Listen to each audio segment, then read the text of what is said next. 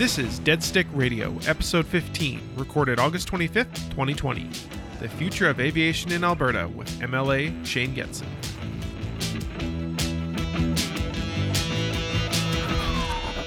This episode is brought to you by Podcast Edmonton. Whether you're starting a new podcast or looking to take your podcast to the next level, visit podcastedmonton.com. Okay, and we have Shane Getson here, the UCP MLA for God's Country, Lac St. Anne, Parkland. Did I get that right? Absolutely, yeah. It's definitely God's Country, and you definitely have the constituency name right, Scott. Thanks. All right. Do we normally title that with the Honorable Shane Getson? No, well, you could, but typically that acronym is held for the actual ministers.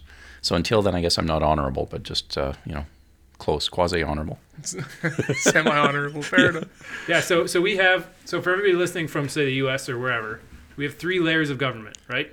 And this is social studies that I didn't take for 15 years. Yeah. But there's the Canadian national government, which is Prime Minister Justin Trudeau. And then, oh, God. Who? And then underneath that, we've got provinces and territories. Yep. And they each have their own governments, kind of like how the states in the U.S. have their own governments. We have premiers where the states have governors. And then we've got local governments as well, which is like the mayor of Edmonton, for example, or the mayors of the counties. And then they're responsible for their own, I guess, smaller areas. So you're the provincial government level, which looks after the riding, we call it, or the area kind of northwest of Edmonton, which includes Villeneuve Airport. Yeah, right? That's correct. And you're really close. So federal is ridings, and it always gets mixed up. It's goofy. I didn't realize the nuances as well. And then constituencies are kind of left for the provinces themselves or the territories. Yeah. And you're absolutely right, Scott. And, with that, you have 3 levels of government. There's tons of interface between them. And it's no different than the states. They run basically the similar model, except they have a better electoral process, in my opinion, than we do. Right. Okay, that makes sense. So you were elected when? What was that, about a year ago? Yeah, so I'm pushing, I guess, a year and 3 months, a year and 4 months, something like that. Our election was back in April of 2019, and here we are now. Right. So you've been a pilot for a long time, right? Based out of Villeneuve, out of the other hangar over here on the east side of the field. Yep. You worked in the area, you live in the area, and you decided, 2 years ago now, I guess, that you decided you wanted to have a change in career. Is that right? How'd that come up? Yeah. So I didn't decide I wanted to change in careers. I was mad as a hornet, and I wasn't going to take it anymore, like that old movie, line. So essentially what I was is I'm a civil engineering technologist, so I'm a near engineer, and I kind of, like to look at that as the quasi-interpreter for everybody else between tradespeople and the engineering group, et cetera. Yeah. Worked in the heavy industrial sector for a number of years, so all over Canada, down in the States as well. Yeah. And then started my own consulting company about 2003. And the last part of my career, the last 15, 20 years, was predominantly midstream, so pipelines. And I had project teams both in Canada and the U.S. Was based out of Edmonton. I was a consultant that worked for some of the larger ones, so Enbridge and TransCanada, of the likes like that. Yep. And I had about 33 people that were my own consultants dropped into these major projects. So I was all over the States, did a little bit of work over in Germany as well with some software applications over there that tie into linear scheduling, and was flat out crazy busy, everything else. 2014, my wife came up to me and said, you're averaging about maybe 6 days of the month at home. You better figure out what's more important to you, your work or having your key work in the house door when you get home. So that was a bit of a wake-up call, and I throttled back a bit on the consulting side of things, took on a small project for TransCanada, and it was running a 20 and a 36-inch pipe down from Fort Mac down into Edmonton, so just a little $3.5 billion project. And then all of a sudden the bottom started falling out. We had some electoral changes.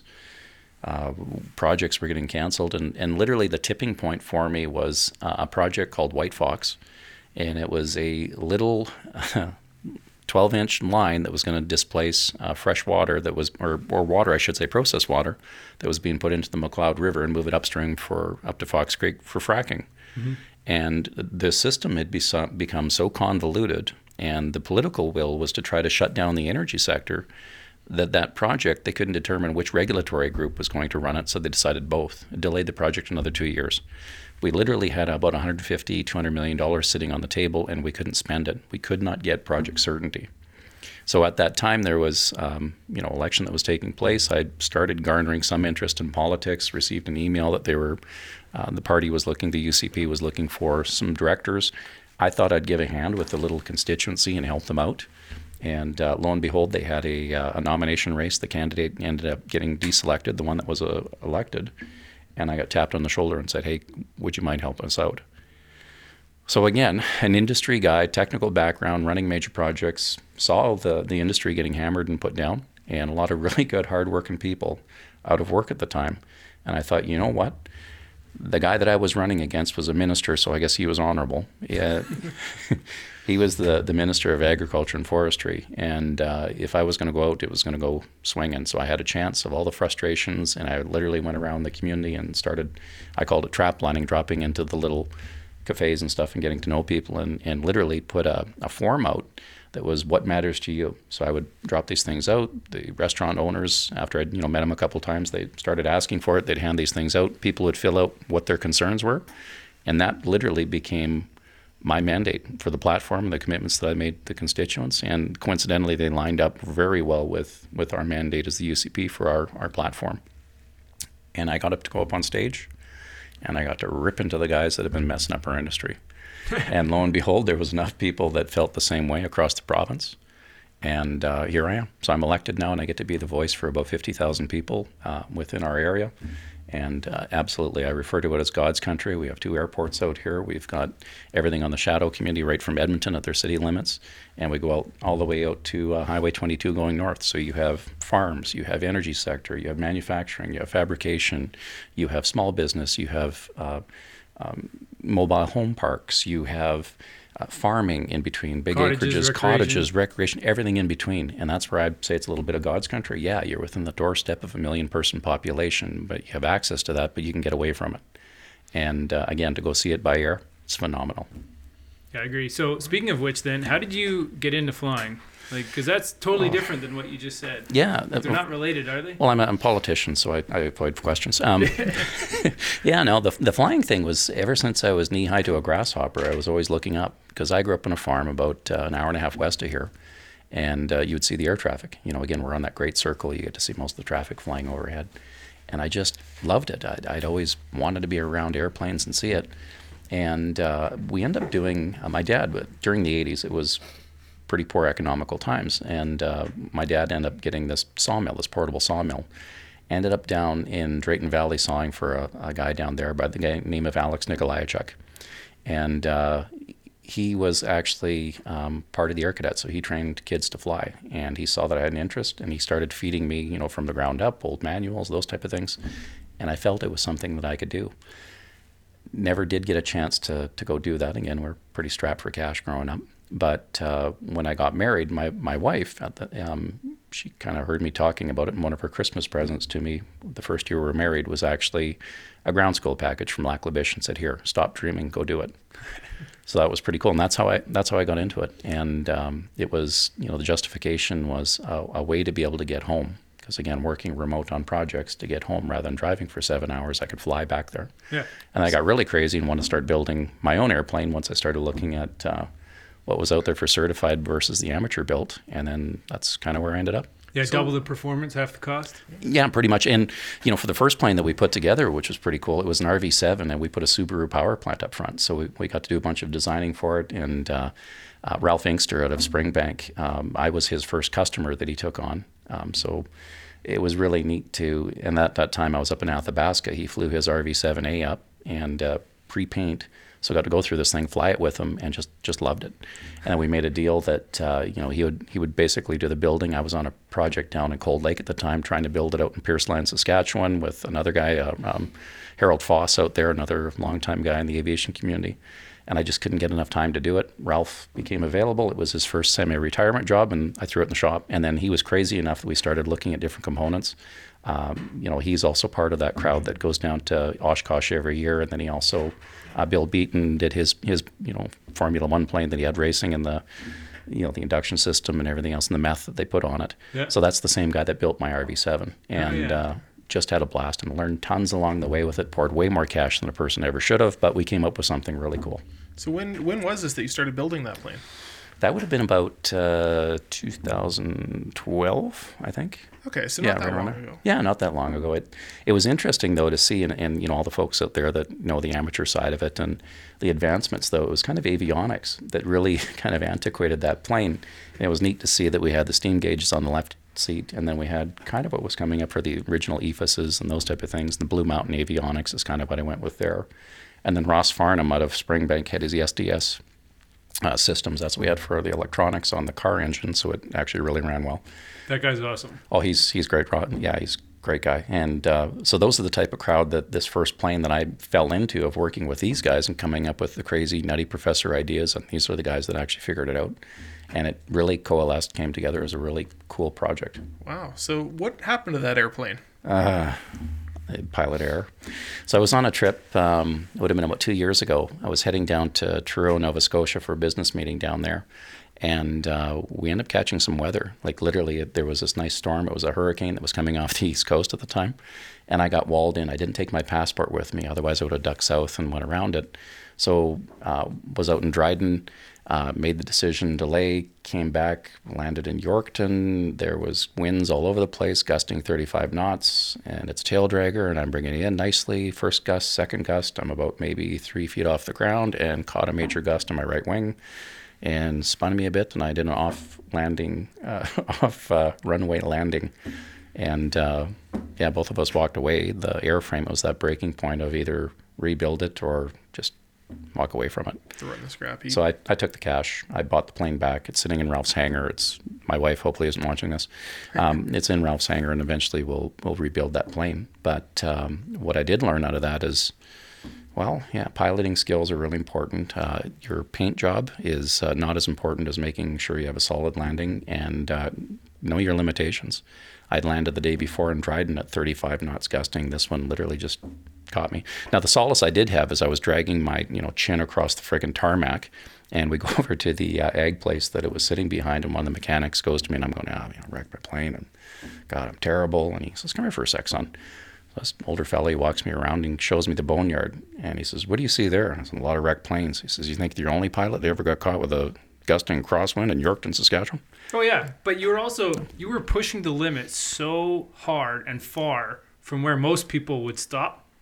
And when people do that kind of thing, the risk and the chance of having an accident is that much higher.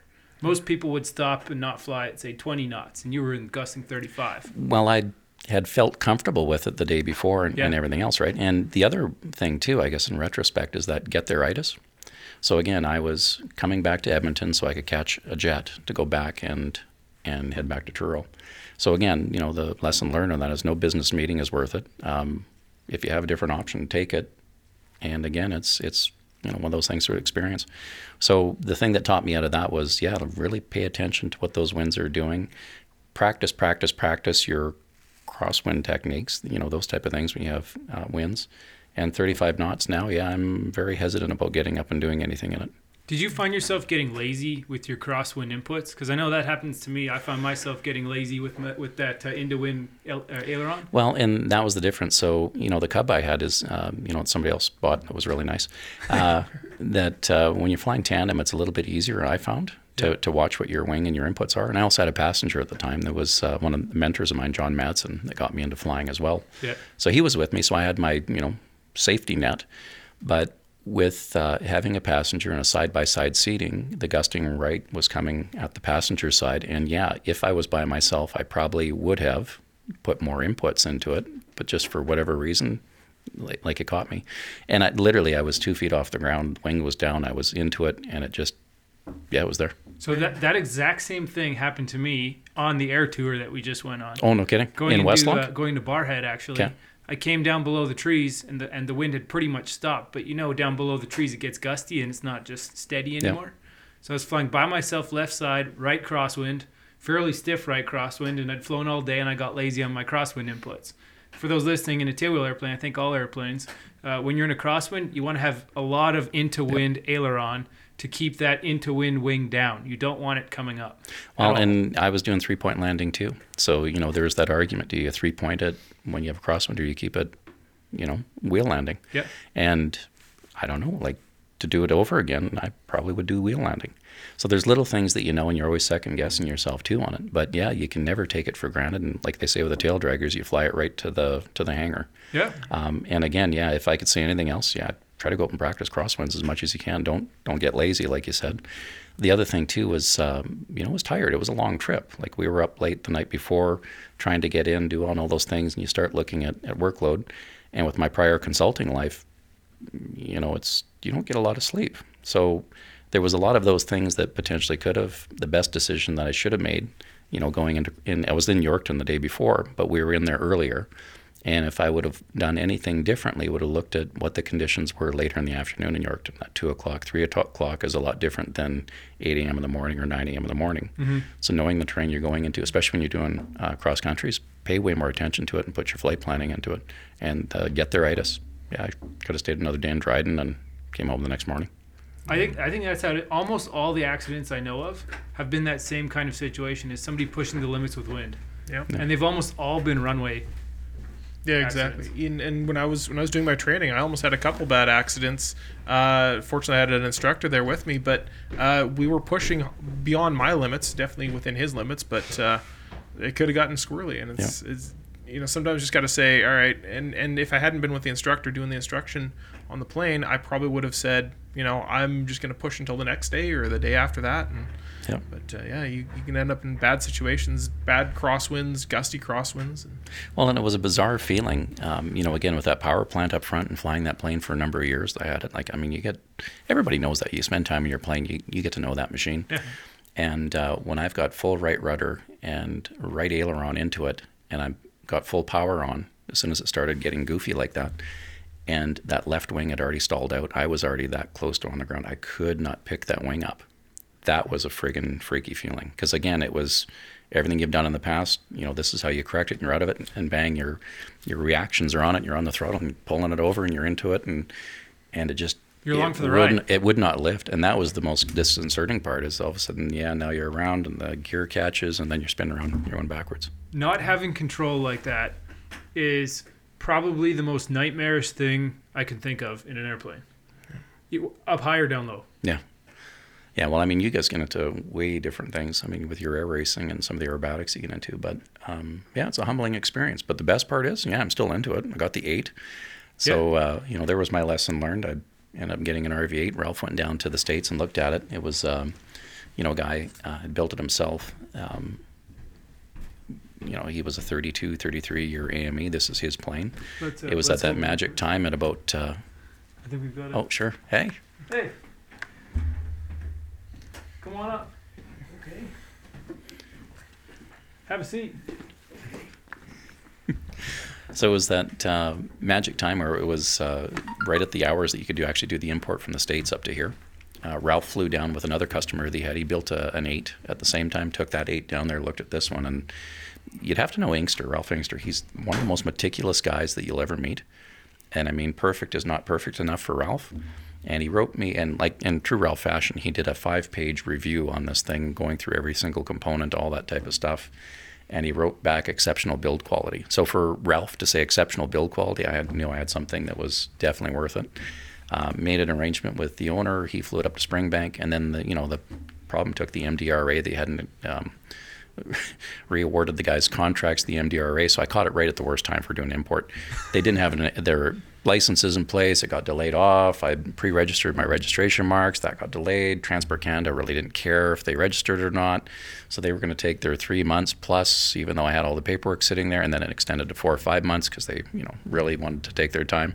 So it took me over a year to get the plane that I wanted, that I'd gone out and done all this work on, and paying all the hangar fees and everything else to get it in there and doing the little tweaks to finally jump on that thing. So was flying the Cub prior to that, and I jokingly said to some folks that I'd talked to, I kind of developed Cub foot versus the sensitivity you'd put for the control inputs on an RV. So it's that humbling experience of starting over again to learn to fly your plane. And fortunately enough, the hangar I keep mine in, there's a lot of old hands there that do the aerobatics. Yeah. And Charlie Tucson was nice enough to check me out on my own plane and make sure that I was landing it properly and doing that. We went up for about 3 or 4 flights, and now we're getting to do air rallies and do those things, so I'm loving it. Love that plane. Man, I hear those planes fly amazing. Yeah. Like an absolute dream. Yeah, and you've got a really interesting paint job on that plane. Yeah, it's pretty cool. So the prior owner of it, he was kind of a P-51 aficionado as well. He really liked it, and there was I can't remember which, it was the Minnesota Air Guard or something like that, and he had his plane, the RV, sitting next to this, and it was almost like a mirror image of the paint scheme. So it literally is painted up with Invasion Day stripes on it. It kind of looks like a P-51. He's got the wingtips on it were yellow, and his registration mark was November 51 for Mike, or for Mike Echo. So N51 P-51 for me, that was his, and he had the bars and stars on it. Well, even though my granddaddy was from North Dakota, one of my grandfathers was North Dakota, I didn't think I could quite abide by, flying with the American stars. I don't know if... No, with the Canadian registration. With Canadian registration. And no insult, nothing against my cousins and everybody else and our good neighbors to the south. But I ended up taking the provincial emblem, the coat of arms, and worked with a graphic artist out of Signfab out of Stony Plain. And we kind of messed around with it, took the Bar and Star logo, and then came up with the Alberta insignia, the strong and free province of the country here. And we came up with a roundel that literally went right over top of it. So when you look at it, you expect to see a Bar and Star, but you've got the Alberta emblem sitting on it. Oh, and by the way, it's this right here. Yeah, beautiful. Yeah. The first time I walked up to it, I was like, wait, what is that? Wait, that's the Alberta flag. Yeah, and a lot of folks, it's like anything with aircraft. One of the things I noticed in aviation was that there's no stigmas. If anyone who's ridden motorcycles or doing that, the dirt bike crowd was one thing, but dirt track stuff, and then you get into the street bikes, and then all of a sudden there's this difference between a Harley owner and a Honda owner. Sometimes they won't even wave to you when you're on the highway. I don't find that with aviation. You can take somebody who flies, F-18s, or you can take somebody who flies 737s, and you pull up with a little RV. It doesn't matter. Everyone flies the same planes, or an old Cub. I mean, you'll take, 10,000-hour captains or 30,000-hour captains will walk over and talk to you about the Cub. Yeah, I find that too. Yeah, when I was doing my initial flight training, doing the cross country, the solo cross country, I flew out to, Vegreville and St. Paul, I think, or somewhere up in that range, and just landed and stopped the plane and got out and started walking around. And some guy comes up, he's like, "Hey, you looking for fuel?" I'm like, "No, I'm just doing my training." He's like, "Oh, okay, why don't you come take a look at my plane?" And he's Nice. telling me all about his ag tractor, and he can't fly it right now because it's too hot, but he's going to be flying later. And it was cool. You just get to talk to random people. Everyone wants to talk about their airplane, and there's the trope that you basically can't get a pilot to shut up, right? Like, how do you know someone's a pilot? Wait Don't 2 worry, minutes. they'll tell you.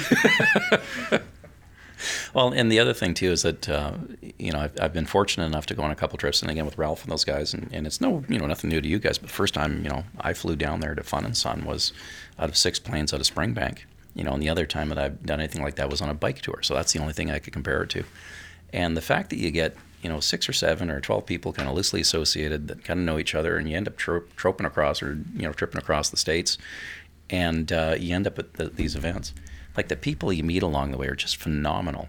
Yeah. The fact that we got to fly over Mount Rushmore and do a circle around that. I mean, something as a farm kid from Alberta that, again, those humble beginnings, didn't have much of a, financial background to do this.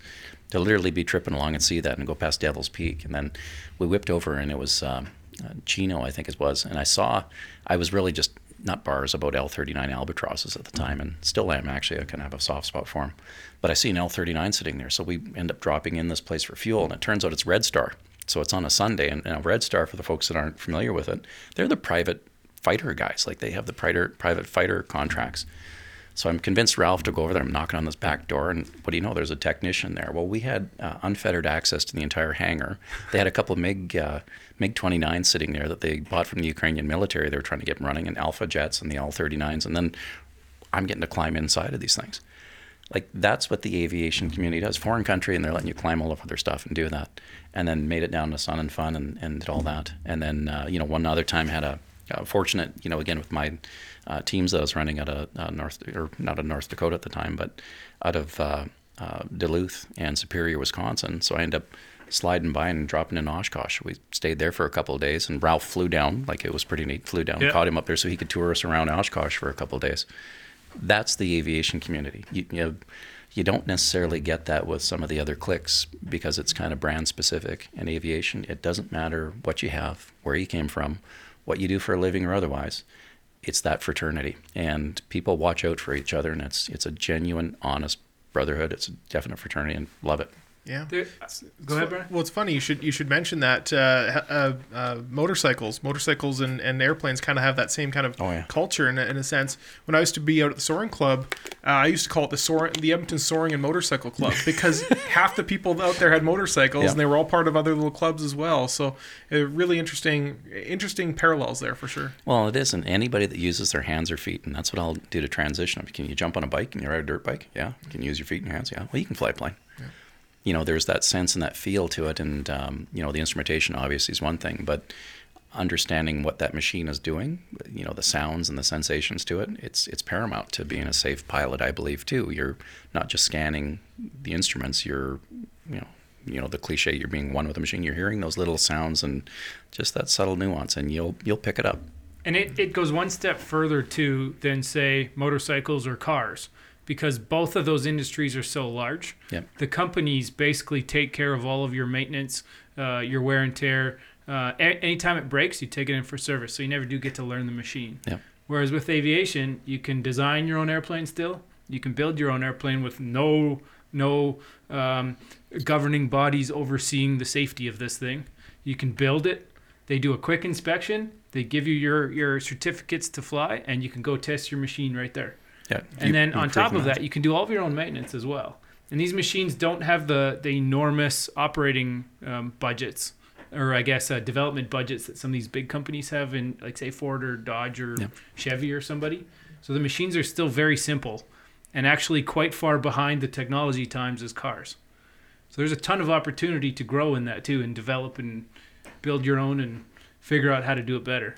Yeah. Well, and I think on the amateur side, you know, I think Scott, you hit the nail right in the head. The certified side, obviously, that's the Ford and Chevy of the world, and they're, you know, kind of marching along that side. But when you look at the amateur build and the experiment side, it's literally, if you can prove the math, if you can make sure that it's safe enough, that it should be airworthy, you got somebody else looking over your shoulder, they're going to give you that stamp, and it's, yeah, you're Chuck Yeager, go figure it out. Yeah, it's totally Wild West. Yeah, and the great thing is the avionics that came along with that is that, you know, you saw guys like Garmin that started out at Bendix and King, and you've got Gary and Min that are sitting there going, hey, I got this great idea. Yeah. You know, they split up their own company. Well, everything is also rapidly accelerated around that amateur build side. They can do stuff that you would never do in a certified aircraft, advanced software, do all those type of things that then can become mainstream. And I think that, you know, between the FAA and Transport Canada, they're starting to get it to a degree. They have to allow these incubators and that ingenuity to take place if we're going to want it to thrive. You know, and I'm going to do a bit of a segue into the aerospace industry and aviation if I can. That's why, as an MLA, the political side is, yeah, I'm a large proponent of aerospace and you know, economy and everything else. And the fact that we've got this economic relaunch and we named aerospace. We actually, Member Gottfried put together an aviation council, passed a private members bill. That's how much interest we have. You know, with my prior life, we had a project that was down in Eddystone, Pennsylvania. We were doing a transshipment facility, moving oil from Minot, North Dakota, down to Eddystone, Pennsylvania, unloading on the Delaware River and feeding a bunch of refiners, of which, you know, Delta ended up buying the Trainer refiner because for the price of a 747, they could have, you know, all the jet fuel they wanted and trade that. So, you know, good value for the buck, right? So we're moving all this oil down there. One of the engineering companies is in Wichita, Kansas, MK and Associates. So I was really stoked to go down there, do an engineering review. But being in Wichita, you know, where Cessna was formed, you've got Learjet sitting there on the sidelines, you've got, you know, Boeing there, you've got Garmin, all these type of things. And then roll the clock forward, and I'm looking at what we have at our disposal here. We could be Wichita North, this region, this area, this province. It's an untapped resource. And when you look at the transferable skill sets, because we're strong energy sector guys, you know, that's what we've been doing for a number of years. But the skill sets that you develop doing the energy side of things, you know, all the drilling, the downhole stuff, all the electronics that go with it, all the software development that goes with it, the quality control, the assurances that go with that, the integrity that goes with it, all transferable over to the aerospace. So if we have a decline in one side of it, you can transfer a bunch of workforce with hardly anything in this hiccup and just grow this thing. We could be Wichita North. We can take advantage of it. We've got most beautiful airspace, best flying days ever in Alberta. Sunny Alberta is what we're known for. We could literally launch this entire industry. And now we actually have some political will to go after it. We're going to herd the cats together, and we're going to make sure that we actually take a run at this and grow this industry. Wow. Well- So I keep hearing about this this little thing called the Villeneuve Landing Network, but I don't quite know exactly what it is. Maybe you can fill me in. Yeah, it's like the best kept secret around. But so as a newly elected official and being out here and having the plane on the field and being around it, there was always this, I guess, animosity, a little bit of animosity between the Edmonton International Airport and Villeneuve Airport itself. Do you want to talk about that? Talk about that a little bit. For Yeah, whoever's sure. listening? So folks that aren't aware of it, we've got Springbank to the south, and you've in got Calgary. That's Calgary's kind of GA airport, General Exactly. Aviation Airport. And then you have Villeneuve to the north, and you have the Edmonton International. Now, back in the day, Villeneuve and Springbank were basically started at the same time. And, this is political politics or however we have a differentiation, the competition between Calgary and Edmonton all the time. Calgary managed to grow their stuff. Like, they just took off. They were building hangars out there. They had a bunch of people in there, a bunch of innovation. All the guys I was talking about, down there helped me with that RV7 build. And they grew this thing like you wouldn't believe, where Villeneuve kind of languished. Well, I believe a lot of that was that you had a will and an interest in the area, but there wasn't really a will and an interest to grow it. So if the Edmonton International Airport is focused on building the Edmonton International Airport, we had the municipal airport, so we didn't really need Villeneuve to grow lots. You kind of had that. Well, to keep the Edmonton International Airport alive, you kind of shut down the municipal airport, moved a bunch of that traffic down there, so you had all the jet traffic. Now you've got the two major terminals, and Villeneuve kind of became Sleepy Hollow a bit. Well, now there's this resurgence that okay, we want to diversify, we want to grow these things.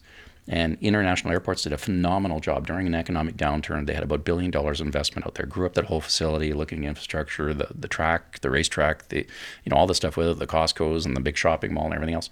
Awesome. So when I got elected, I knew that there was that kind of stuff, and I obviously have an interest in aviation, going, okay, well, what about Villeneuve? Here's my chance to go meet these folks and to really ramp it up. Well, lo and in behold, your riding. In my riding, yeah, which is awesome. And knowing that we could really have an economic driver here too. So lo and behold, I jump on this and I start meeting the other elected officials at the different levels you were talking about. So at the municipal level, Mayor Lana Natu, hats off to that lady. She is an absolute dynamo. And she's the mayor of Sturgeon County? Mayor of Sturgeon County, yeah. And very forward-looking, very forward-thinking.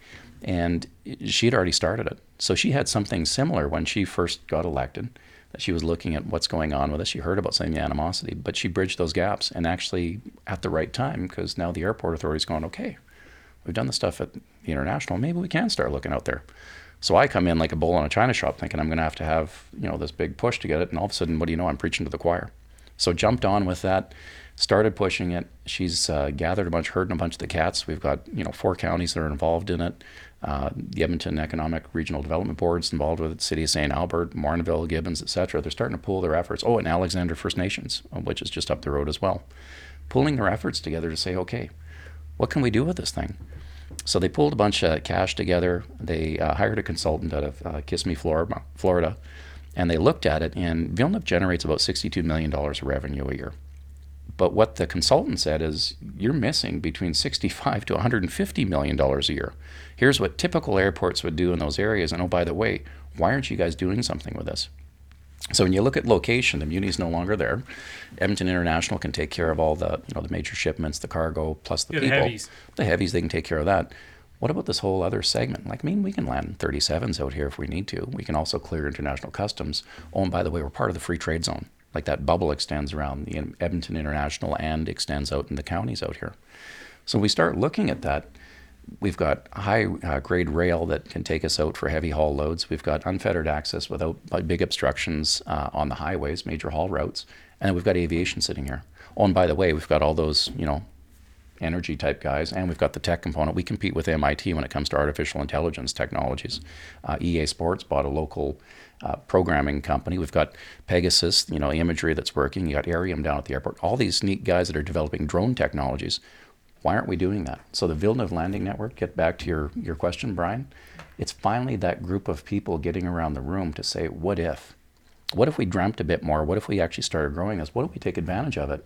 And instead of fighting people that, have houses next to an airport that grow into it, why don't we set the clock straight? Around the area here, we've got a bunch of farmland, and we've got mining that's taking place for aggregates, for gravel. In 15 years, the gravel's done. What are we doing with all that space? So let's start planning it out now. building up the training facility side of things, building out the aerospace side of things for development, manufacturing on that side of place. And honestly, airports are cool. So why wouldn't you want to have a campus out here, or kind of like a little hotel type idea where you come out and you do that? Hangar 11, I heard some really cool things about that innovation, that concept of having like a trade center out here, or a facility where you can put on big events. And we've got the air show, the International Air Show that's taking place. That's kind of what the Villeneuve Landing Network is. Getting enough like-minded people together to get the political will to be that catalyst to then get industry jumping on board and to start to build this thing out, which falls very well within our platform commitments and our economic relaunch. The one thing I think you forgot about too is not only do we have the land space available for it around the airport, but we've also got a fairly low population density around the airport as well. So we don't have that problem that some of the other airports have with neighbors complaining about noise and that kind of thing. Well, and that's exactly it, because everyone in the area is either farming right now, or they've grown up with gravel crushing plants and gravel trucks running. So again, if you do build it out, which I think is a really cool concept, if you do build the residential side, you bring guys that and gals, I'd say that gender neutral. Like-minded folks. Yeah, you can tell I'm still that farm boy. But you bring people together that love aviation. Like if I had my druthers and I could do it all over again, I'd build it on an airport. I'd put my hangar right below, and I'd have that stuff there, and I have that community, and we know that fraternity we've talked about. That's what they do at the different airports, or air parks, I should say, down south. We've got a few incubators that are starting up here, like Westlock is doing it, and I think Okotoks is doing something similar. That's what we can actually do here. Build that out so you get a lot of like-minded people, and oh, by the way, grow out the rest of the industry too. Right, and on top of that too, I guess literally, the airspace here is set up in a way where we've got Villeneuve Tower, which is open to let us do whatever we want. Yeah, pretty cool. Anything at all. I've never seen it before in my life. Right above that, we've got Edmonton Terminal if you want to stay in controlled airspace all the way out of the area. And then if you stay low, 2,000 feet off the ground, 2,500 feet off the ground, you're Class G 5 miles from the airport. Yep. So the freedom to do whatever you want with whatever kind of airplane you want is second to none here. And from somebody that races airplanes with no transponder at twice the speed of every other airplane out there, I can't think of a better facility to do that and test that, conduct high-risk tests at. So from both of those perspectives, you need both the land infrastructure set up and the right space for it on the ground, but also the right space for it in the air. And this place really does have both. Well, and I think, on the 22nd, we did that in Rust Remover. Yep. Here, which was kind of neat with the whole COVID thing, that we managed to pull together people and do that. And to literally have 50 people in a hangar, broadcast it out, you can get your recurrency on it. But moreover was the caliber of people that we had presenting there. And the meeting that took place after that of getting those like-minded people together to talk about what if we did this with the aerospace, what if we did that, to help grow with that drone side of the business too. Because again, when I'm talking about Pegasus, and Scott, you're of that same ilk, they're 4 to 5 years ahead of Boeing right now. This is a little Alberta company that's really developing tech that can be utilized, made in Alberta, made in Canada products, not offshoring things. Medium-sized drones for anybody's listening, 100-pound drones, that kind of thing. Yeah, like baby Preds. Yeah. That same type of idea. And coincidentally, with vertical takeoff and landing. Vertical takeoff and landing. Once you get up there, you've got a push prop that takes over. They've got a little onboard charging system, 10 hours of loitering time, cruises about 80 kilometers an hour, has onboard radar, which is just crazy cool. Yeah. So they don't necessarily need that same ground-based radar system. They can fly in automatic collision avoidance, tracking aircraft. 40 bogies at a time, and then has the predictability of knowing the flight rules built into the software. And then you've got Wing Innovations out of Calgary, or Innovative Wings, I should say, Shane Daly and his crew, putting the airframes together. This is the technical savvy and getting kids all fired up and doing that, all building in our own backyard. So the fact that you can get Transport Canada and a major international airport at the table coming together again and going, yeah, we could work on some airspace. What can we do around there to help you guys out? This is... Yeah, it's unfounded in any other place, any other jurisdiction. We got the right people here, and we've kind of got this catalyst right now to make things happen. Yeah, we're right on the edge, I think, of bringing drones into general aviation, and not just piloted airplanes go here and drones go there. We're talking about flying them together. Yeah, and safely. Which is the future. And safely.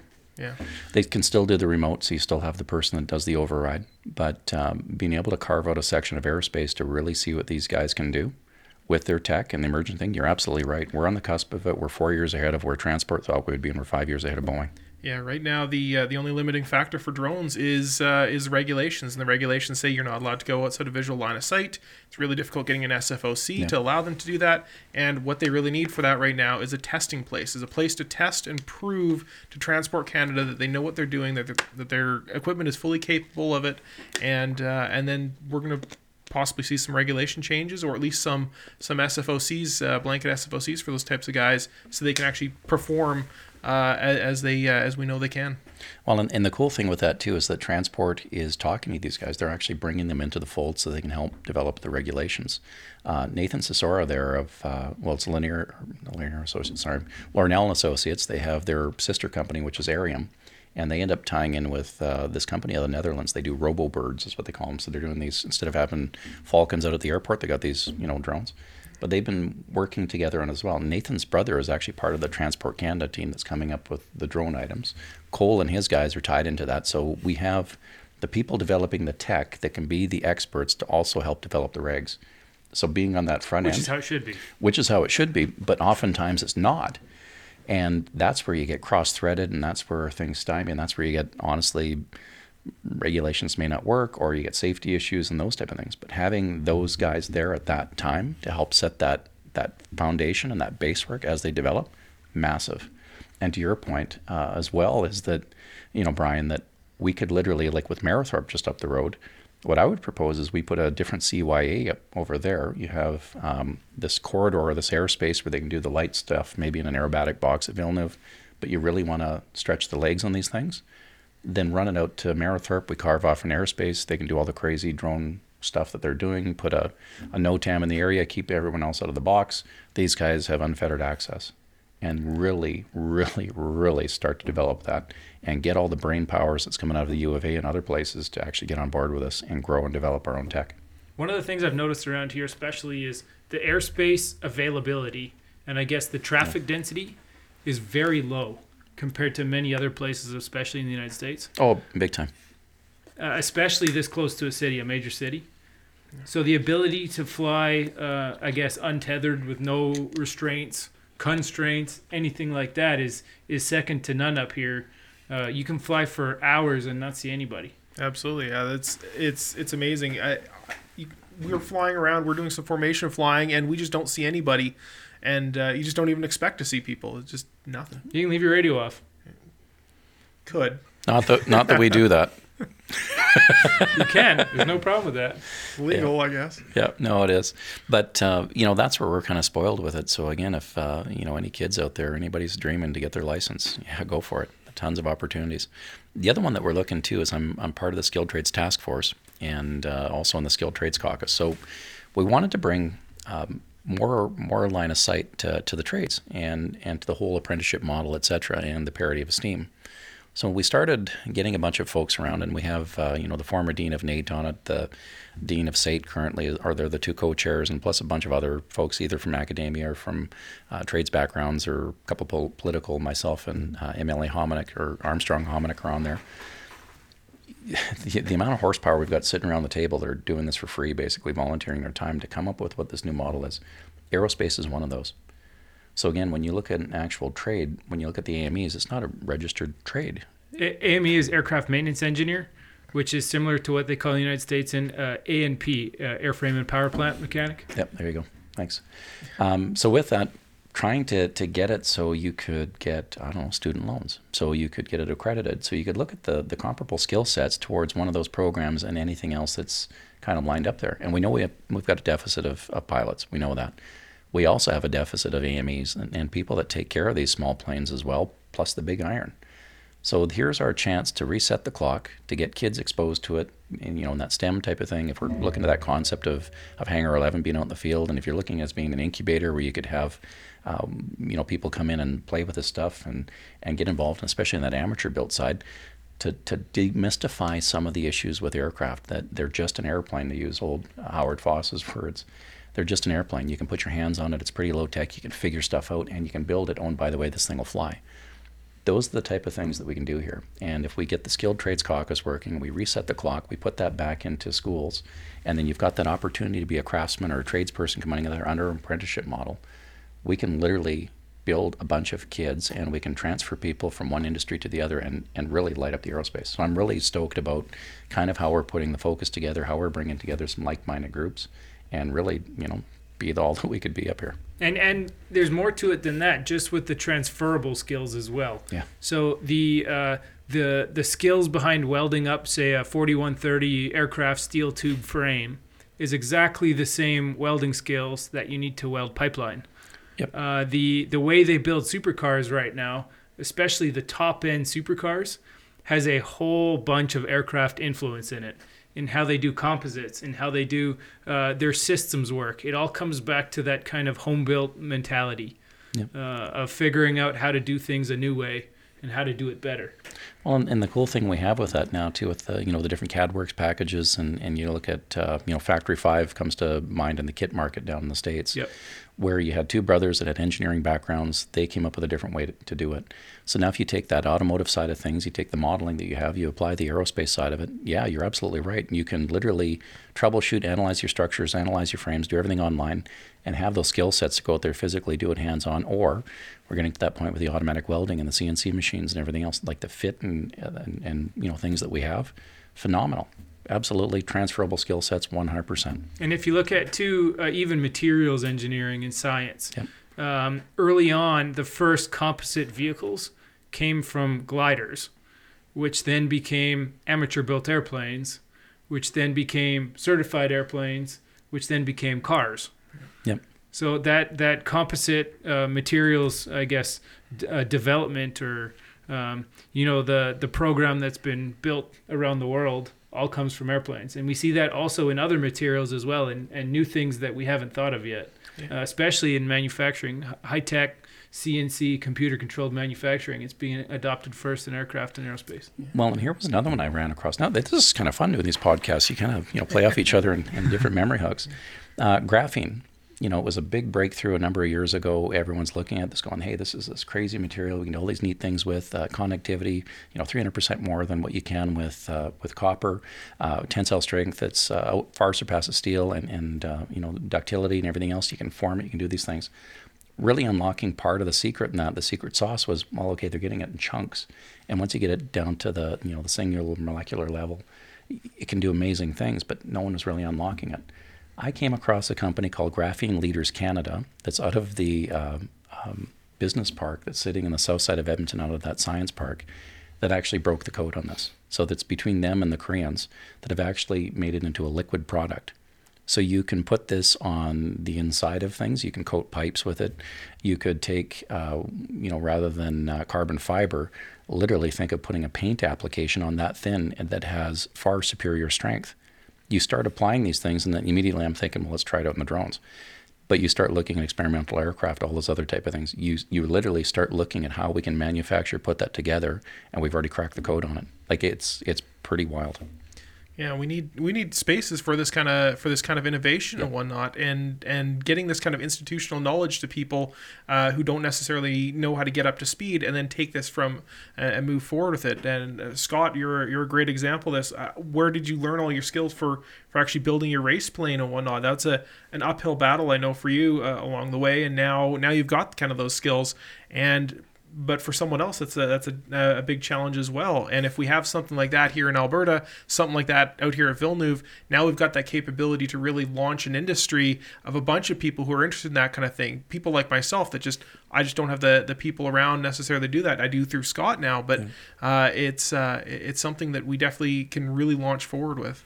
Well, I think the other thing too, we talked about the fraternity and the skill sets. Here's the hard fact. A lot of the guys that have this knowledge, they're gray hairs, they're cashing out. Either they're cashing out that they're going toes up, or that they're moving away, and we're losing that. And I think the three of us have been pretty lucky to have, mentors that are taken under their wing and tried to teach them. But you're absolutely right. If we don't have a place for people to come to for the next crop of kids coming through, plus the folks that are, getting to their golden years and cashing out in one way or the other, we're going to lose that. And that would be an absolute travesty that's taking place. not to mention the decline in pilots every year too. If there's other impediments that are in the way, that whether it's the system or regulations or otherwise, that we need to break down those barriers to allow folks to see that. And the other thing about the collaborative side of it, you'll see it in art studios, where you'll have someone who specializes in metalcraft, and then you've got another person that does acrylics, and another person that kind of does some sculpting. So if you took that same concept, when you put those artists in a common studio, all of a sudden they start doing collaborative efforts, and the growth on that and their skill sets and what they come up with is exponential. I would propose to you it's the same thing. If you took that college, that campus type of thing, you gave people a creative studio, which could be, Hangar 11 or whatever we want to call things, the ability to do that, and Villeneuve would be the perfect tapestry and the template to do that. Like, I'm stoked. I'm honestly, I'm not making this stuff up. I was going to say the other word, rhymes with fit. But that's what we want. There's the creative juices, and that's how you get the ability to do that. And people love to come around that, and like attracts like, and all of a sudden this stuff just lights on fire. That's what we want to do. And having makerspace like these are phenomenal. We saw a lot of this out of Silicon Valley in kind of the 80s and 90s. Tell me about that makerspace, because it was a word usage I've never heard before. Yeah, a makerspace, it's become very common here in the past, I'd say about 10 or 15 years, and it effectively embodies a space where you have the tools you need. So, your regular home gamer, they can't go home and buy themselves a CNC router or a CNC machine or even a lathe or any of these kinds of things. These are just way too expensive, way too out of their reach. They don't have the space. But suddenly, a guy who's living in his garage or living in his condo, he can now go to like a maker space, and there's all these tools, and more importantly, there's people there who may have all these little kind of skills. And this is exactly what we saw launch Silicon Valley back in the day. This is what launched things like Apple, like HP, like all these different companies. I took a tour here a couple of years ago around through Silicon Valley, and they were all just guys in their garages, and it's literally, you tour around and it's just garages, and it's because they had all these little at-home kind of maker spaces where they could really collaborate with other people who had these kinds of skills. And you talk to guys like Steve Wozniak. He's very famous for saying some of the things he was able to just call up like random executives at like HP and just ask for random parts. He's like, yeah, sure, take some out of the dumpster there. And just this kind of collaborative spirit that you just don't really get in other places. And a makerspace is kind of the more formalized version of that in today's day and age. And it's really helping launch these types of new endeavors. Well, that's neat. One of the things I've been noticing, especially in the last 5-10 years with computers coming out, is this perceived lack of opportunity with kids, and kids struggling to really see their purpose or find something that interests them. And they'd rather spend the time on the computer, playing video games, that kind of thing. Where today I'm seeing the aerospace is kind of where cars were before, kind of the Ford Model T before it became mainstream. And transportation, especially in aerospace, is a huge part of that. Yep. Will always be a key pillar of society, I think, in the near future. And so there's an enormous opportunity right now in making aerospace cheaper and making airplanes cheaper, and computer-controlled manufacturing and new manufacturing techniques is going to be an enormous part of that. Absolutely, and we were talking to Trevor, who built his cozy over there, and he was talking about all the hours and hours he spent sanding and building those wings, those composite wings. But if he had a CNC machine, suddenly that massive amount of time it takes him to actually build that is drastically reduced. And if you just had access to them, a makerspace to do that kind of thing, you can drastically decrease that time to do that kind of stuff. Or 3D metal printing. That's what I'd love to see. So I was going to jump on that. Absolutely. So you take that graphene that's liquid, you put it on a 3D printer, you CAD the heck out of this thing, this design, you break it and bust it and find out what your limits are, print this thing out, glue it together. I mean, that's literally where things are starting to head. Yeah. So if we had a makerspace to allow people to start messing with that and to get the printing in place and look at different material types and do that, yeah, absolutely. We could have a 4130, which is a common aircraft steel, chromoly printer, metal printer, sitting there ready to go, and you could print an aircraft frame, all monolithic, one piece, no welding, no cracked welds, no heat stress, no shrinkage, no crookedness. It would be perfect, straight out of the printer. Yep. Well, and we could be basically the Burt Rutan of the North, like basically with his scaled composites down there. That's effectively what they were doing is pushing the bounds down there. Yep. And when I was in Oshkosh last year, it was my first trip down to Oshkosh, and I got to see Burt Rutan talk. And I was so excited and enamored. I'm like, I get to see this guy who's building these amazing things. And one of the things that kind of disappointed me was he said that it's been, he's like, where's the innovation here? There's not a whole lot. Stuff has stagnated over the past 5 or 10 years, and there's not a whole lot of this new type of stuff. He's like, since I've retired, like not a lot of new stuff has come out. And having something, as you mentioned, like a Villeneuve Landing Network, where we have this kind of entrepreneurial business space to actually start pushing this stuff forward, a maker space, a community back here in Villeneuve. Suddenly, maybe we could be the next version of what Scaled Composites used to be, and maybe we can be the kind of belle of the ball at the next Oshkosh. Well, and that's what I'm hoping, again, when the Aviation Council comes together too. So, here's the plug out there for Gottfried again. Cathay Pacific, he was, one of the salesmen there, worked for those guys for a number of years, and then end up seeing some of that go south. Pardon the pun, it literally did. And when he becomes an elected official, one of the things that would be in his bonnet was, well, why aren't we taking a look at aerospace? So that's exactly the thing, Brian, and Scott again. It's for the folks in the audience out there, if you know someone who should be on this board that helps govern and say where the next big thing should be and how we grow it, we want you to put your applications in. We want these people to be at the table. You're not going to get a paycheck from it, but you're going to have a chance to be able to grow this industry. And make a difference. Make a difference and make sure that we grow it together in the right ways. And again, I keep saying Wichita North. Maybe it's Mojave Desert North, whatever we want to call it. It's that concept. We need to be that incubator. We need to be innovative, and we need to dream big again. And we need to give an opportunity for folks to do that. One of the things that we haven't talked about yet, I think, is, I guess you call it what, the Alberta Advantage? Absolutely. So for people that are listening, I'm sure we've got people all over the place that might not even know where Alberta is. It's directly east of the Rocky Mountains and directly north of the United States border. And it's a fairly large chunk of land, maybe the size of Colorado or something? Oh, we're bigger than Colorado. Okay. So think of us as a baby Texas. Right. Yeah, well, like I refer to us as Texas North too. That's the other thing. So especially because we like our guns too. Well, we like it's the lifestyle, boys. Yeah. Like honestly, it's part of that the liberty, bravado freedom. Spirit. When you look at the makeup and the demographic of our history, just about half of us originated from the U.S. When you look at Alberta, the rest of us were the cast-offs from down east, because you had all the established families, and they said, "Hey, here's this land out there. Why don't you guys go do something? See what you can build out of it." So when you took a bunch of people that either came off boats or they were driving cattle from north to south, you had some pretty ornery, gritty people that were full of drive and determination, that liked those, wild open spaces and everything else. That's our heritage. And, our provincial motto is strong and free. And honestly, I think our forefathers nailed it. When I look at an Albertan, when we have that swagger and that talk, yeah, it's part of it, because we're the quiet, calm Canadians, but we're also the Canadian, the Texans. We got the oil industry that was up here, all those innovations, and we were literally the economic engine of this damn country for a number of years. We've paved more roads down east than we can even imagine out in our own backyards because of that wealth and because of that drive and that spirit. And we're a young province, and that's what we are. So when you're talking about, places to be in physical locations, it's also a mindset. So that Alberta Advantage is different to a bunch of different people, but that Alberta Advantage was literally giving a place for people that have the dreams, that want to work hard, that will be rewarded. That was our major advantage for a number of years. It was a free-moving economy where you had low taxation rates, you had, reasonable regulatory process and everything else.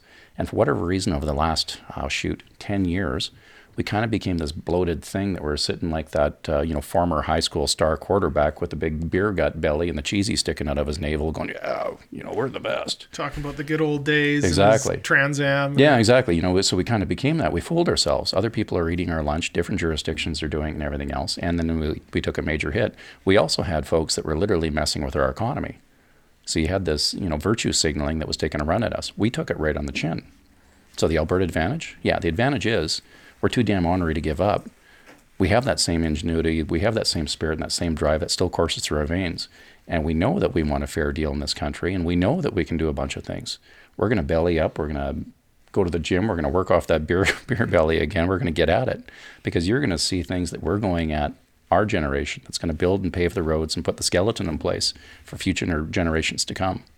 And that's the Alberta advantage. Come here, invest here, work here, best place to live, best place to have a business, best place to have a family, free air, free spirit, and you're strong and free. At an individual level, from a 30-year-old's perspective, I'm finding I've been involved in aviation for 15, 16 years now.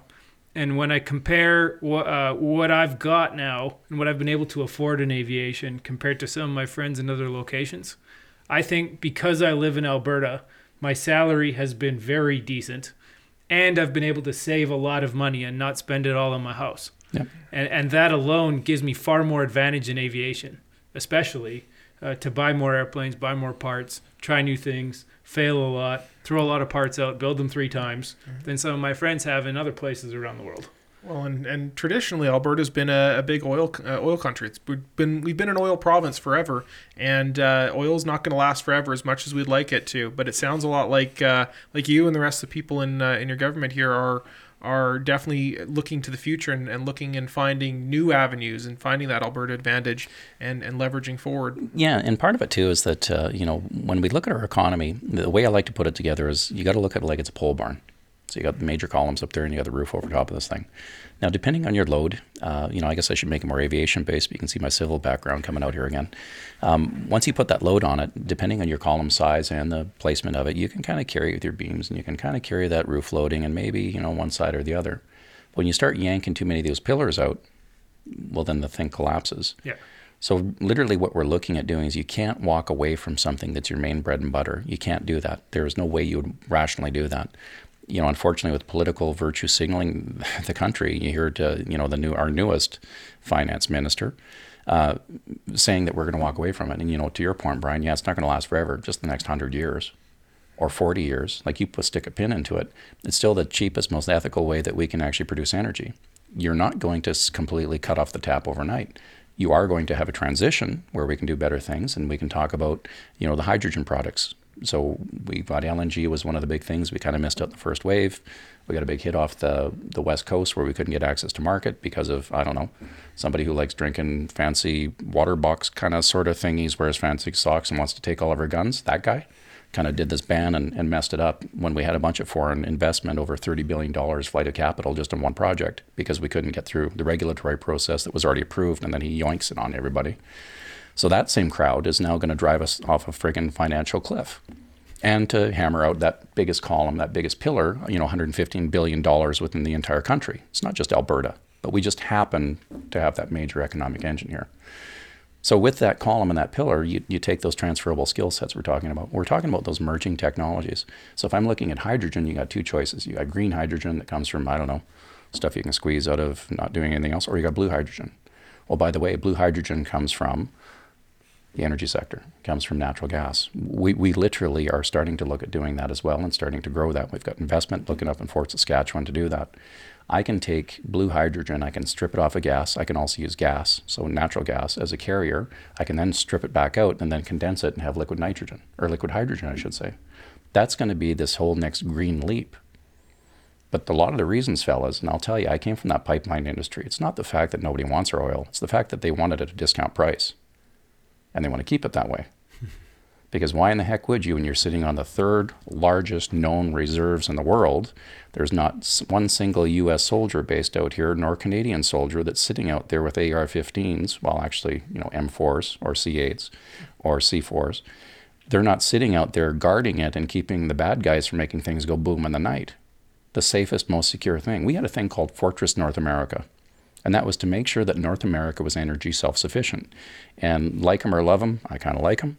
President Trump had said it a number of times. We are Fortress America. We are energy self-sufficient.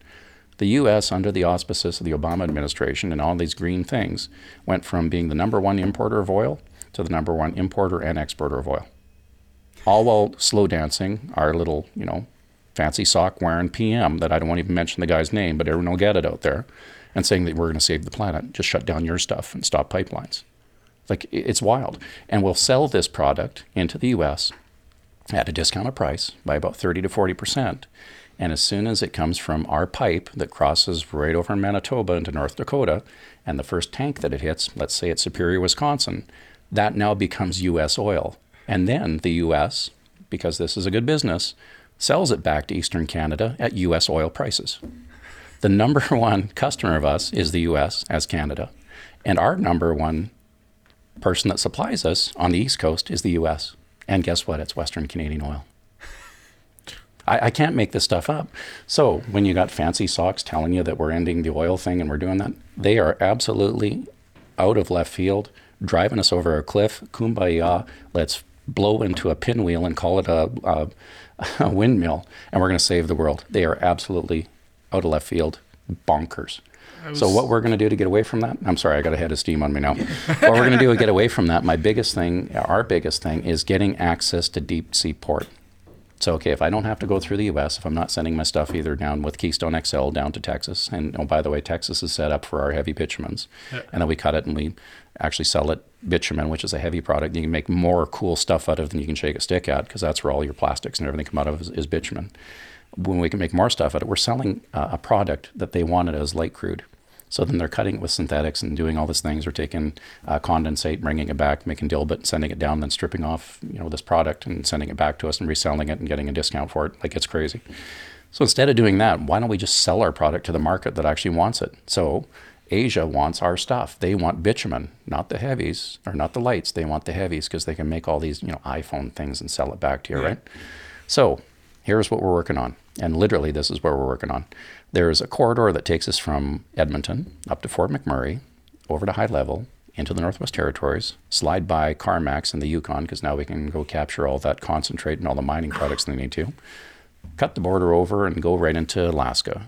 The rush is on, fellas. So now once we get into Alaska, we've got 3 deep sea ports right off the hop, Anchorage, Nisku, and Valdez, that I can get 2 million barrel tanker units, and I can also get big sea container units. So out of Tsawwassen Terminal, I can only put 80,000 barrel units, which makes it cost ineffective to send my product overseas. But I can send it down to the U.S. again if I want to sell in Seattle or California or into Texas at 80,000 barrel units makes sense. But I can't send it overseas because price of oil doesn't make sense for shipping. But if I can get into Anchorage, I've got 3 deep sea ports. If I send 1 million barrels a day by rail to start off with, that would give me 4 remaining days to take every other cartage product either coming back or outgoing. The cool thing is I can take a 2 million barrel tanker, send it over to Asia 6 days quicker than I can taking an 80,000 barrel unit coming out of Tsawwassen Terminal. The backhaul, now I'm bringing these major super carriers that are coming back. So you got oil in the bottom one way, coming back the other way with sea containers. That little railroad, I can now bring in all that product and that cartage, make right around the Edmonton area as an inland shipping terminal, and I can get to the Midwest and the East 10 days quicker than you can out of Long Beach, Seattle, or out of Tsawwassen. Are you talking the rail that runs just north of the field here? Well, we could tie into it, but this would be a brand new railroad essentially, because you have to decouple from CN and CP. They'll have running rights down on this end, but you decouple from them, and it's called the Alberta to Alaska Railroad. I've literally been on the phone with the ministers up in Northwest Territories. We've been on the call with the Dean of Congress. I'm in conversations with the other folks in Alaska that are actually pulling us together. We've got calls into the Yukon, which ties right into their mandate. 14 of the 15 First Nations are gaga about this because they'll actually own part of it. That's where we start. And then you start decoupling that. When we do the economic studies of the McKinsey Group out of New York, actually ran the numbers on it, Alberta gets an uptick between 13 to 17% in our GDP. Because we're unlocking logistics. We can get our products to market, and now look at the ag side of things. So instead of sending, canola, why am I sending those polymer gels? Why am I not sending the final foodstuffs? Like, this is what we have to talk about, and I don't need to go east anymore. I don't need to go north and south. That's already built out. This is nation building. This is province building. This is enhancing and doing what we need to do to grow the Northwest. You want to talk about energy independence. This is the Alberta advantage. We've got the drive, the ability to do this. Let's start talking about it. Let's start backing people doing it. And let's start getting our products to market. Not jumping up and down, not holding our heads in the sand, not saying we're going to save the world by turning off our car. You want to talk about carbon outputs? Think about how many billions of tons of carbon we can save every year by getting our product over there, doing it in a greener way, rather than, sending product down through the Gulf of Panama, back to the East Coast, or buying our own product back from ourselves. Like, this is cuckoo. So again, if we start sending either the LNG that way, now you put pipes in beside that line, now you can start sending hydrogen. We got an LNG plant or a hydrogen plant sitting up there, bang. This is how we're going to light up the lights. This is how Alberta's going to have that advantage. This is how we're going to lead the charge again with innovation, know-how, building on the experience we have, doing it smartly, investing dollars that grow it out not just for the next couple of years, putting that skeleton, that backbone in place. And that will be the Alberta advantage, and that's how we get the West strong and free again. Yeah. And ships are actually one of the worst offenders for polluting the environment, because they have no regulations out in the ocean. So the less time they spend actually transporting, because there's nothing you can do to get around that, and put them on a railroad, that's a significant environmental advantage. Well, the cool thing is what we're seeing. We'll have a conduit between Edmonton and Calgary, and we'll start running conventional diesel tractors. They're moving, the highway trucks, right? Yeah. So they're moving cartage up and down the road. What we're looking at here right now is that basically you can take 20%, so similar to the numbers that you're looking in the carrier with natural gas, 20% hydrogen into an existing diesel fuel.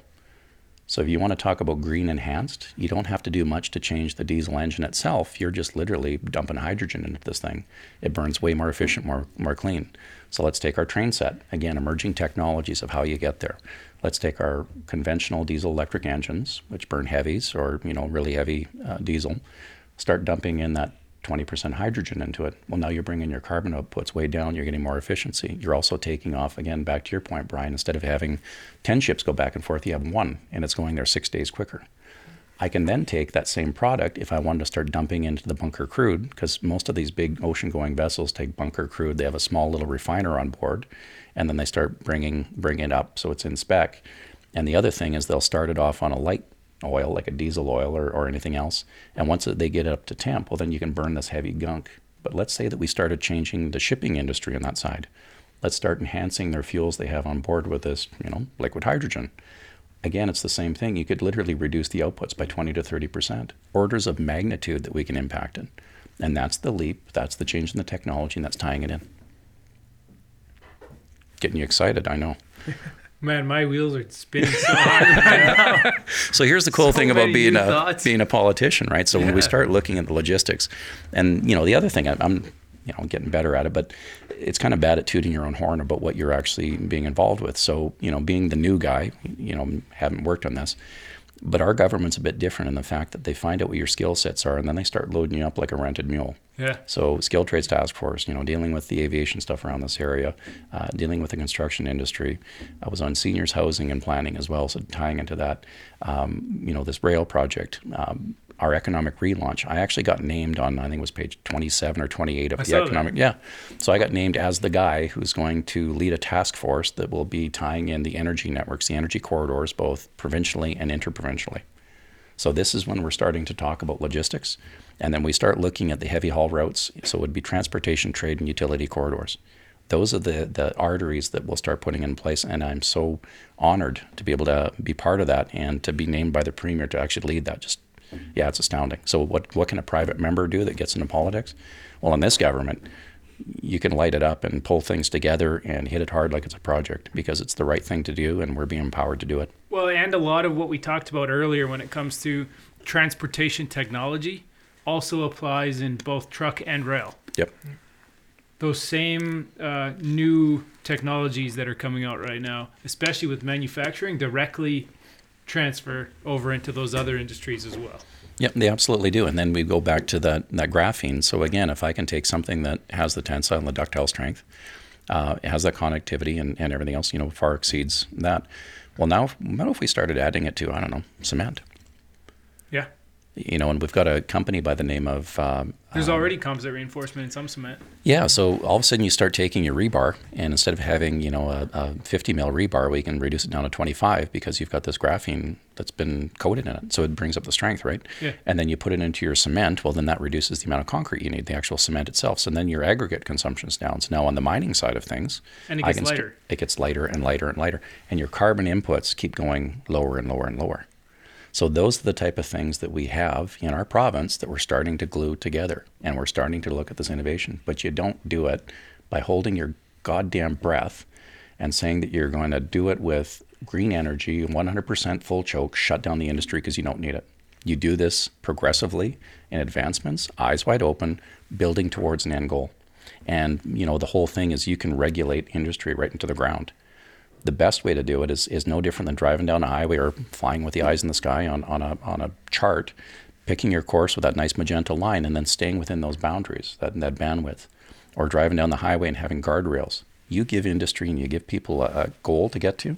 You make sure that it makes sense, that they can kind of bang along the sides and stay within the lines. Let them get there. Don't push them and force them. If you have to drive every single vehicle yourself, good luck, and you'll kill it. And if you keep doing that, we've seen flight of capital for years, and we've lost our Alberta advantage again.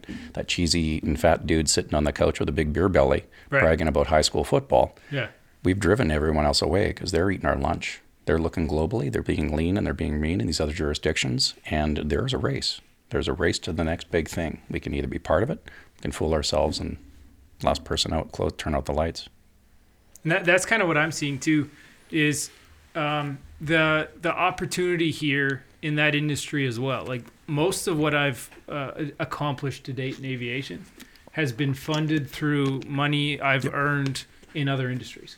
Yeah. Particularly the oil and gas and chemicals industry. Same for me, Scott. Like there would have been no way I bought that old, J3 Cub and had that. I was building the RV at the time. I was taking my flight training. Oh, by the way, then I was running a little company working on these SAGD projects and then pipeline all over the place. And then you managed to hire another guy to Calgary that could, his retirement gig was to build an airplane for me and bring it up to spec and do all that.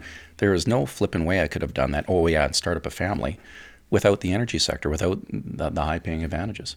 And the other thing with my job before is I would travel to different jurisdictions and provinces. And I mean, you want to see the tapestry of Canada. Go into a pipeline project. It's the French Foreign Legion of the construction world. Like you literally bring everybody from all over the place. Oh, yeah. And different backgrounds, different everything else. And man, high-strung, high-spirited people that you give them goals and things to overcome and challenges.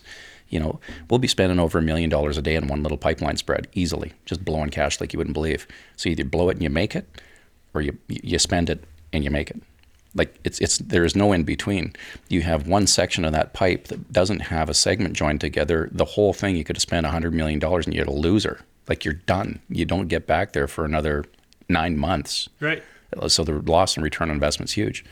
So the caliber and the kind of people you put out there, it's massive. Like we can move mountains with that type of crew. That's the type of thing. If you want to see the tapestry of the province from all across the country pulling together, coming out for these projects in the middle of nowhere, hammering this thing out under conditions that most people would never even dream that could be accomplished. That's the spirit. That's my Canada. That's my province. Those are the people that I know.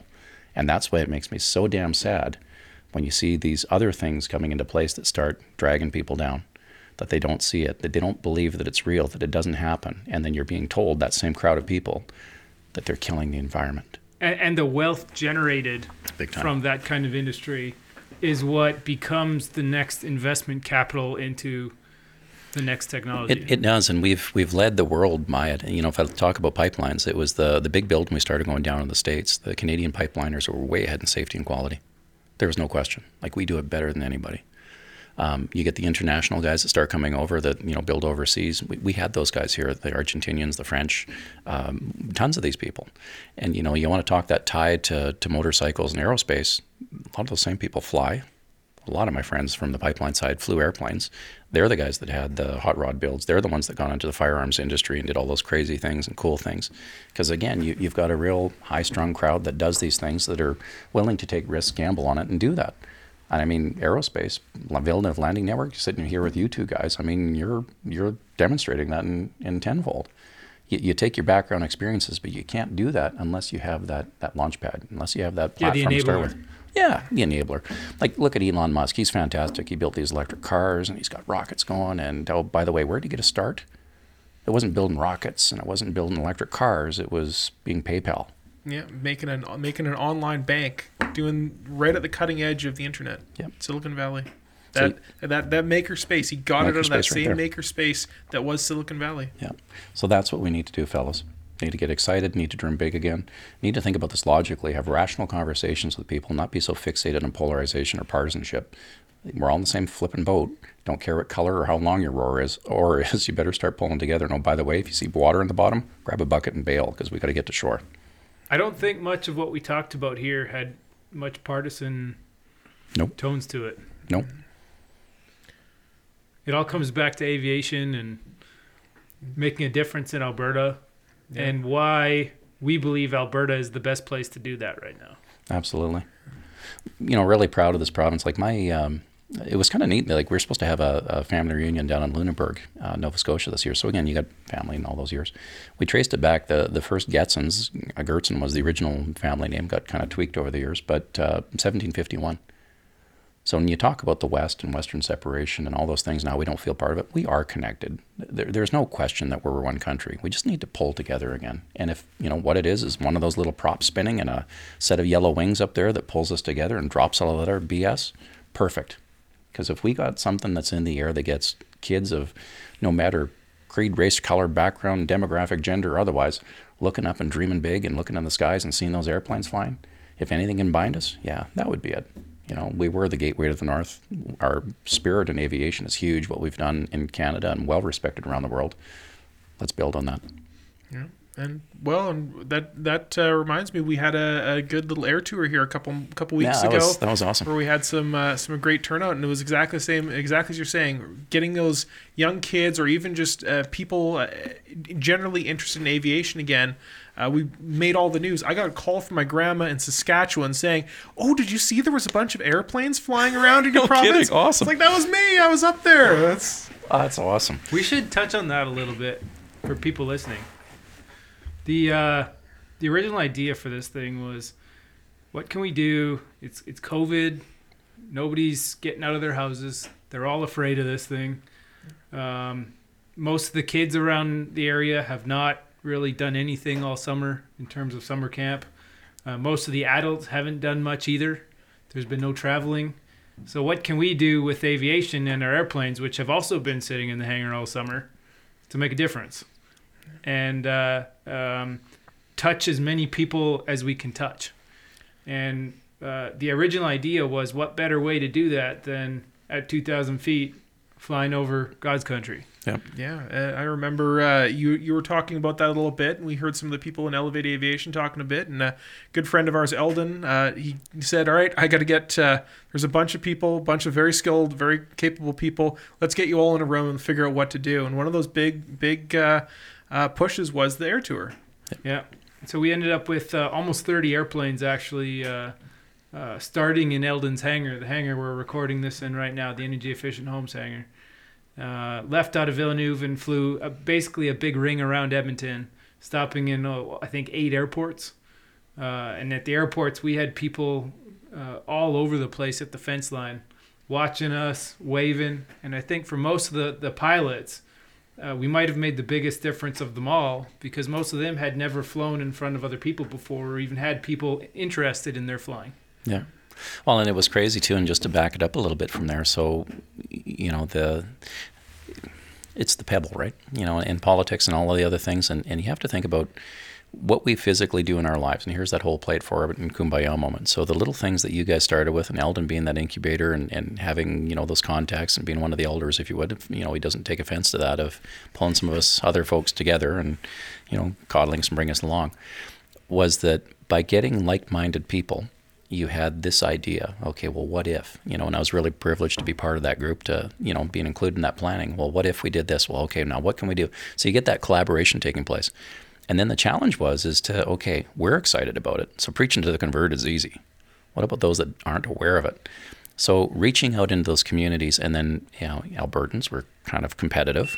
So we got a little competitive on it, and then we're getting some beeps here.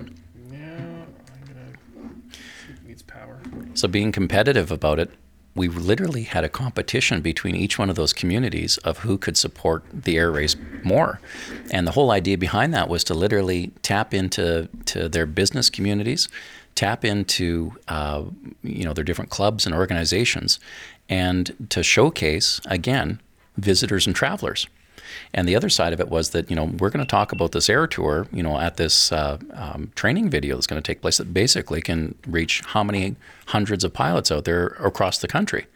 So you get a chance, free advertising to showcase, not only to the pilots that are coming across, but other pilots. Oh, and by the way, you're going to have a bunch of your own constituents and folks in your area that are going to show up at your event just because there's airplanes. So you can literally reach out to them as well.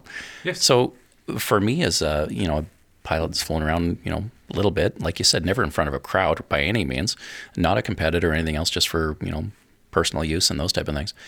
To roll into these little communities, and Drayton Valley was the first one. I mean, I've landed there and there's no one there before.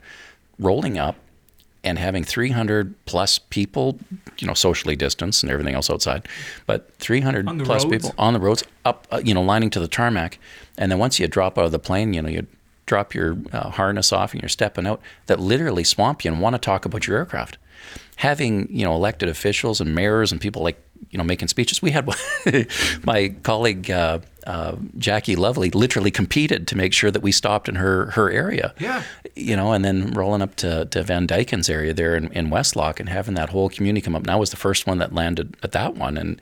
And literally it was like the red carpet and you're surrounded by people and such a great feeling to bring that hope and that joy again, after, like you said, everyone's been kind of locked in, and it was reciprocal. That was the cool thing. Talking to some of the other pilots, one lady cried. And I mean, just moving stuff. That was, to me, that was absolutely amazing. We got to repeat that. For those listening, the gist of it is take 30 good pilots, very good friends, great people. That number worked well. Pick 6 or 8 airports and fly to them in a day. Yep. Stay low. Fly in formation if you want. Tell people you're coming. Rally the local and state or provincial government representatives. And it's a really great way to make a difference, especially right now due to the circumstances. Big time, and it drew the communities together, and literally it was that catalyst. And honestly, fellas, we're looking for that place to stop in for a hamburger. We didn't have to. I think I was overloaded. I burned a lot of fuel off during the trip, but I put more on my belly, and the gifts they gave us, coming in out of there was crazy. It was awesome. I had bags and bags. My airplane was full of bags, of gift bags. I had 2 days aviator sunglasses, everything. 2 days later, I was looking in the back of the plane. I'm like, what? More bags? Where'd these all come from? They're multiplying. And I know we got fed. We got lunch at a few different places. It was great. Yeah. Yeah. And red carpet. Yeah, and the weather. I mean, it cooperated. There was kind of some things, and it was again coming back to the original comment where Brian led me into saying, "Hey, what'd you do to your other airplane?" But that prudence of having the weather briefs, that prudence of having more than one pilot the night before, so we didn't get caught in that get-there-itis. You had different pilots and skill sets looking at the weather, looking at the parameters. We made sure that there was an alternate date, so you're not forcing yourself into coffin corner or anything silly like that. And it was all out there, and folks were cool with it. And making sure that we had good communications and the pilots looked out for each other. Oh, and by the way, you didn't need some special flight certificate because every pilot in command was responsible for their own ship. They were responsible for their own flight filing. They were responsible for that. And then, credits to you, Scott, for setting out the parameters right at the start. Making sure that everybody understood what the mission was. There was no major thing other than arriving safely and then making sure you got back to the main takeoff point again. Yeah, we said there's 2 goals here, a primary and a secondary objective. The primary one was all airplanes that left Villeneuve return to Villeneuve by the end of the day, and the secondary objective was we hold schedule and make all of our stops. And if we can't make the secondary because the primary is getting in the way, we do the primary one first. Yeah. And it worked great. Yeah, and there was, and it was very clear right from the get-go, right from that first email that went to, or the email, the no-go or go-no-go decision email. It was very clear even there that everyone, it was we knew it was going to be a little bit windy, and we made it very clear. It's like, if you're not comfortable, then it's perfectly fine if you don't make it. It's perfectly fine if you don't come. And we even saw some planes peel off throughout the day as the wind started to pick up. Yep. And only the people who felt comfortable and had and had the planes that could handle it stayed around. And it turned out to be a very, very successful day. And everybody that left not only made it back to Villeneuve, they also made it home at the end of the day. Yeah. Yeah, and that's huge. I mean, safety first always. It was awesome. The other thing that was pretty cool too is we had such a mixed demographic of planes, and also variation in the strips. So the last 2 stops were Barrhead and Marythorpe, and again consciously breaking off the 2 groups. Okay, who can get into shorter 3,000-foot strips? They're very small aprons too, for those listening. So we couldn't fit all 30 airplanes at each airport. And both really cool airports, and again, people are out there. But the fact that we did that and dropped into these communities, it brought awareness to aviation. But I can specifically say from that Marythorpe side of things, they understood what they're missing out on. They've had these little jewels in their backyard, and we see that in Canada lots. The States does a way better job at it than us. But in Canada lots, they kind of inherited these airports, and they're like the ugly red-headed step bucktooth child, or the dog that has, one bitten off ear and a bad limp, and they call them lucky. It's like that thing that they have to talk about and they have to take care of. And that land that nobody uses. Yeah, and that cash hole thing, right? So they actually saw that if you come out and pay attention here, you put maybe a little courtesy car there, you can promote all your businesses, give me a place to go, I'll drop in there, give me some decent fuel. Camrose, which was really cool, part of it, because we dropped into that area, so we're talking about the pay it forward thing, because we dropped into that area, they cognizantly changed their model that they will not be any less than the third lowest cost price in the province now going forward for general aviation. And so the because province of that, is a big deal. It's a lot of airports. Yeah, it's a big deal. So the fact that they'll make sure that we'll fly there, they'll give us good fuel, great facility. I'm going back. I'm a believer. Like it was great. And they're paying it forward to us. Well, and we're all pilots. We all know we just need an excuse to fly. And if that's cheap fuel or a burger or breakfast, we're going. Well, and let's face it, boys, we're always building flight time. And if you can do it for a couple bucks cheaper, yeah, I'd fly an extra hour. Yeah. And for those even traveling, if you're traveling across the country, BC to Ontario or something, and you're looking for a fuel stop in Alberta, there's a perfect reason to stop in Camrose. Yep. Look around. Yeah, and their airport's really close too. So, with arguably if we get them, the next step would be to have those courtesy cars like they do in the States. But arguably the next step, you could walk if you have your bicycle. You're literally in town there at that one. Hotels. Hotels and too. It's got everything. Tim Hortons coffee for the Americans. They got a beautiful little water feature right in the middle for a nice little walk in the park at night if you want to stop there overnight. And there's even a casino if you want to waste your money on that you saved on gas. There's lots of really good things. Now, when you look at Westlock, they're did a different model too, where you've got like we're talking the Villeneuve Landing actually having those homes. Well, they've done that. They have those homes there, so people live on the airport. They got their own little fly-in community. Plus, it's open to everybody else, and their soaring club is phenomenal. Yeah. They even had an ag tractor pulling the glider. That was pretty neat. That's the first time I've seen that. Yeah. Yeah. So Westlock was busy with airplanes. Big time, and it wasn't just us. No. Like that was the neat part about it. Yeah. Yeah, so aviation is alive and well. I've said that a few times, on some posts that I've done.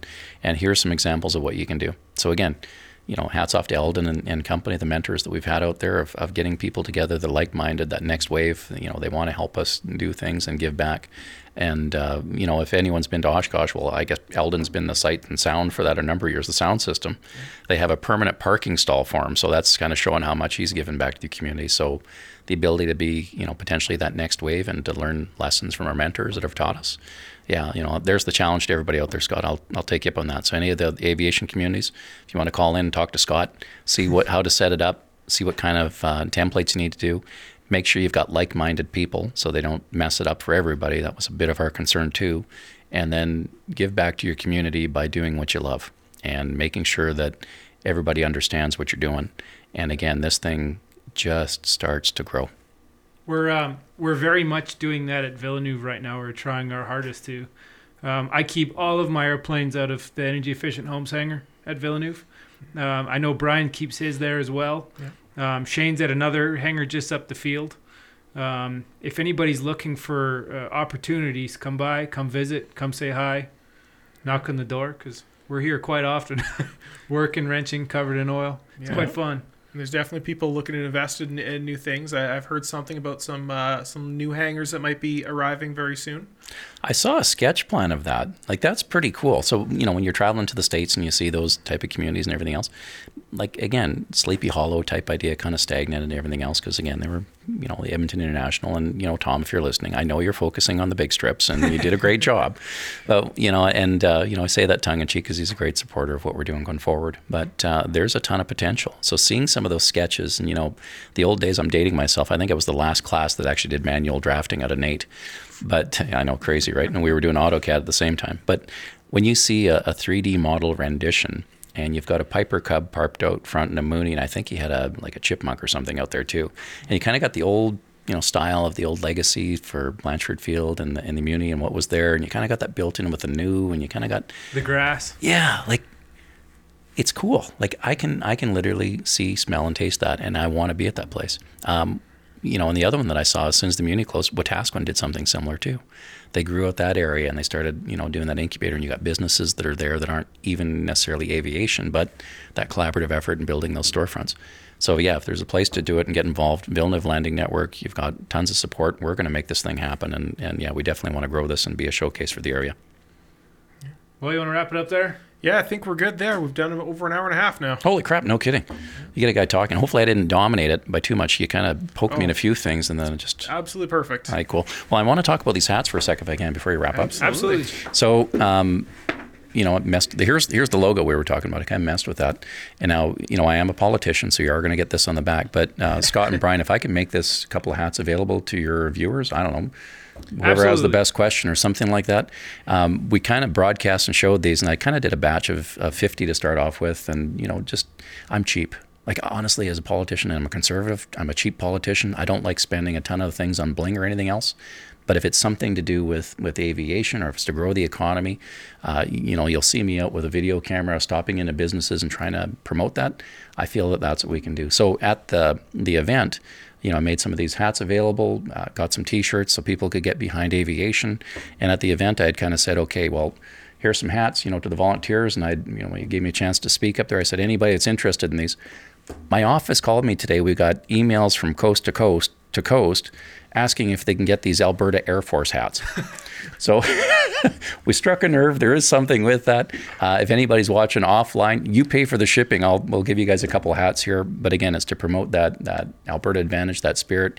We are serious about getting the province going again. We are serious about aerospace. And if you're up in the area, come out to God's country. Lac Saint Anne Parkland, Villeneuve Airport's the heart of it. Let's do that. We'll do a giveaway. If you share this podcast on Facebook or Twitter or Instagram, then you'll be in the draw to win one of these hats. Yeah, that's kind of cool. I like that idea. Also, let's hear some examples of. We've talked a lot about making a difference, a positive impact on the community. Most of the podcast has been about that, I think. So let's hear some examples as well about how. Anybody listening has made a difference in aviation in their own community. And I'll give you an idea on that one too. Something as little. I did a couple events where you get invited out to these things, and we do that all the time, right? So you've got silent auctions and such. Give away an hour of flight time. You're a private pilot. You can take somebody up for a passenger. Goes towards a good cause. They'll typically auction it off, so it meets with all CARS regulations and everything else. You're not getting any gain or benefit from it. But the excitement and the joy it gets for someone that's at an event to give a gift, sometimes how it works out to someone else that they gave them an airplane ride. Yep. And if you're confident, don't make sure you're within your control zone, but give somebody a ride. It's not only just your network, it's extending out of your comfort zone and getting other people introduced to it. Amazing the stories that come out of it. I had a chance to give a couple of folks rides now that way, and goes huge, goes towards a church, goes towards a children's cancer organization, all those things. So away with you giving back without, always preaching to the choir, pardon the pun. I like it. Well, thanks very much for your time tonight. No, and thanks for having me, guys. Really appreciate it. This is fun, and keep up the great work that you're doing as well. So thank you. Anything I can do to support you guys over the years to keep those props spinning and keep safe. And thanks, Eldon, for giving us the space to make all the recordings and be comfortable and have our meetings and get oily and spill gas on the floor and everything else we do around here. Right on. All right, thanks. All right, Thanks, Shane. Take care. This episode is brought to you by Podcast Edmonton. If you're looking to start a podcast or are curious as to how a podcast can help you grow your business, we can help. Podcast Edmonton offers podcast and live streaming consulting, as well as professional podcast recording. Visit us at podcastedmonton.com.